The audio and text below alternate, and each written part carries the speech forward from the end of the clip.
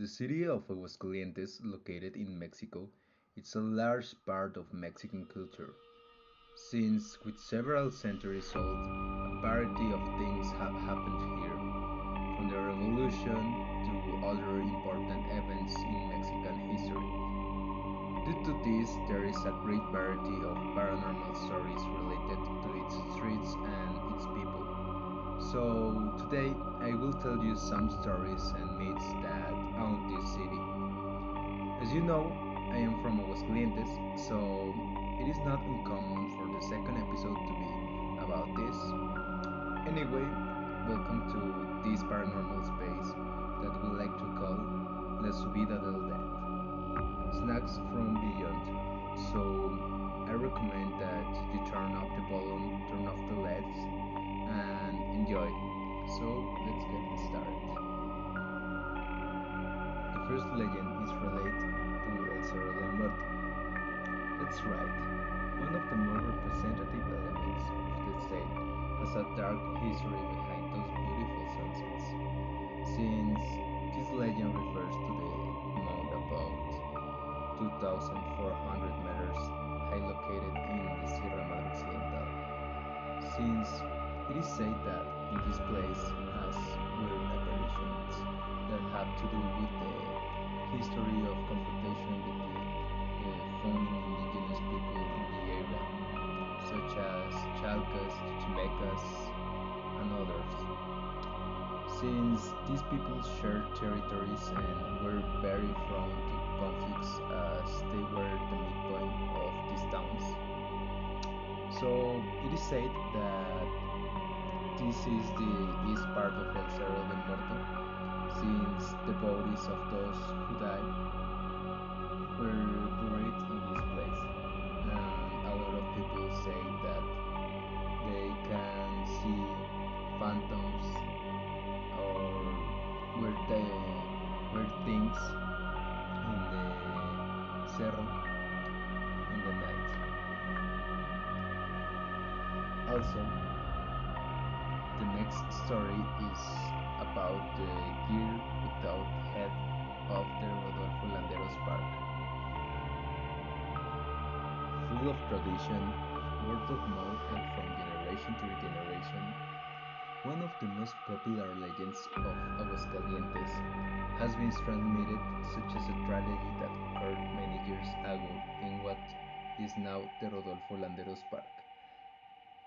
Previously, this public site dedicated to carrying out recreational sports, family activities, and always in contact with the nature was an airport. One day, like any other, one of the mechanics who worked there assisted him to carry out his task in the company of his little daughter. Upon arrival, she took her tool and began her work. For her part, the girl was accompanied by a little doll, sorry, with which she was entered with dirt and tool. And well, minutes later, the mechanics began to carry out tests on the engine, which would not start due to the faults it presented. After several daily attempts and hard work, the engine started excited by the success obtained and the mechanic got off the ship, and as he approached the turbine, a cold terror ran through his body, his eyes full of terror and his hands trembling. A cry droned in terror betraying the decapitated and blood-soaked body of his daughter, who was holding her wrist. At present, it is said that the little girl appears in the same place where she played, full of innocence, and unconcerned visitors to the park claim that have seen bloody clothing, her mutilated and wounded body, as well as the head of the doll she was playing in that moment on her shoulders.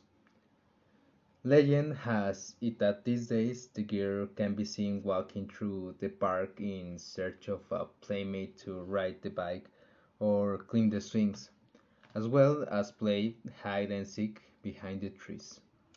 Of course, one of the most popular stories in Aguascalientes. And as the last part of the podcast, I want to end this episode with a story and experience.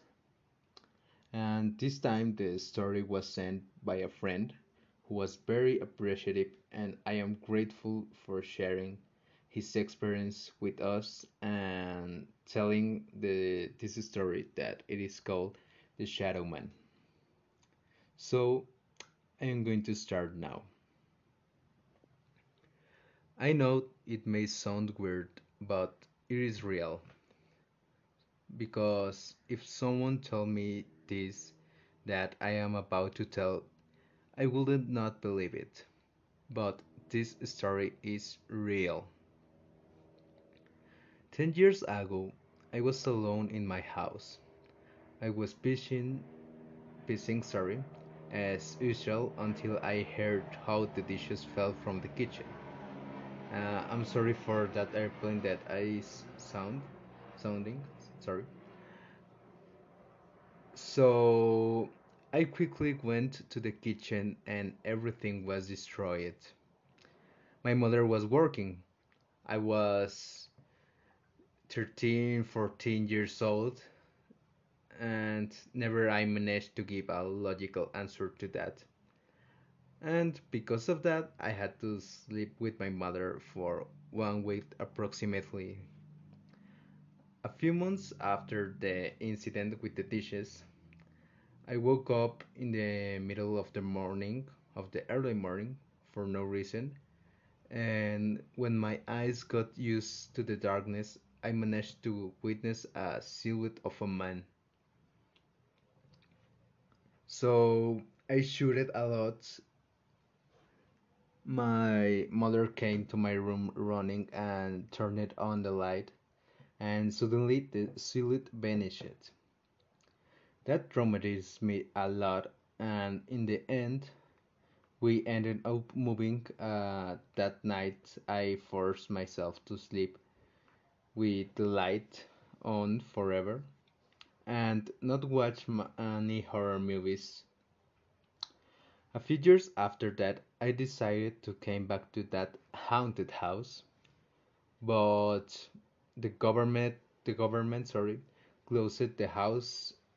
So I thought they had evidence, the owner or something like that.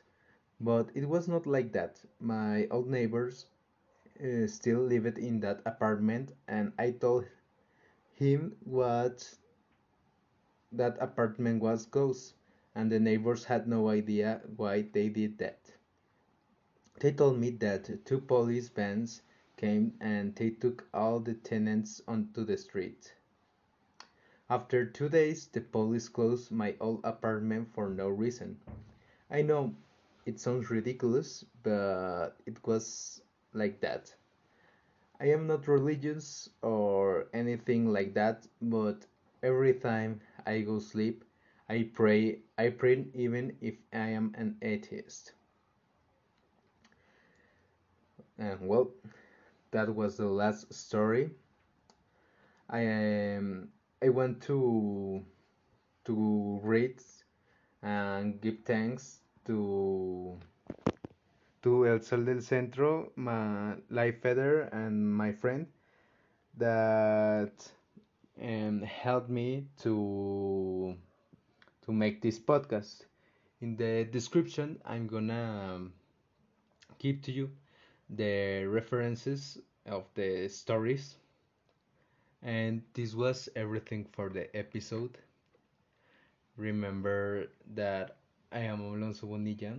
This was La Subida del Dead, Snacks from Beyond.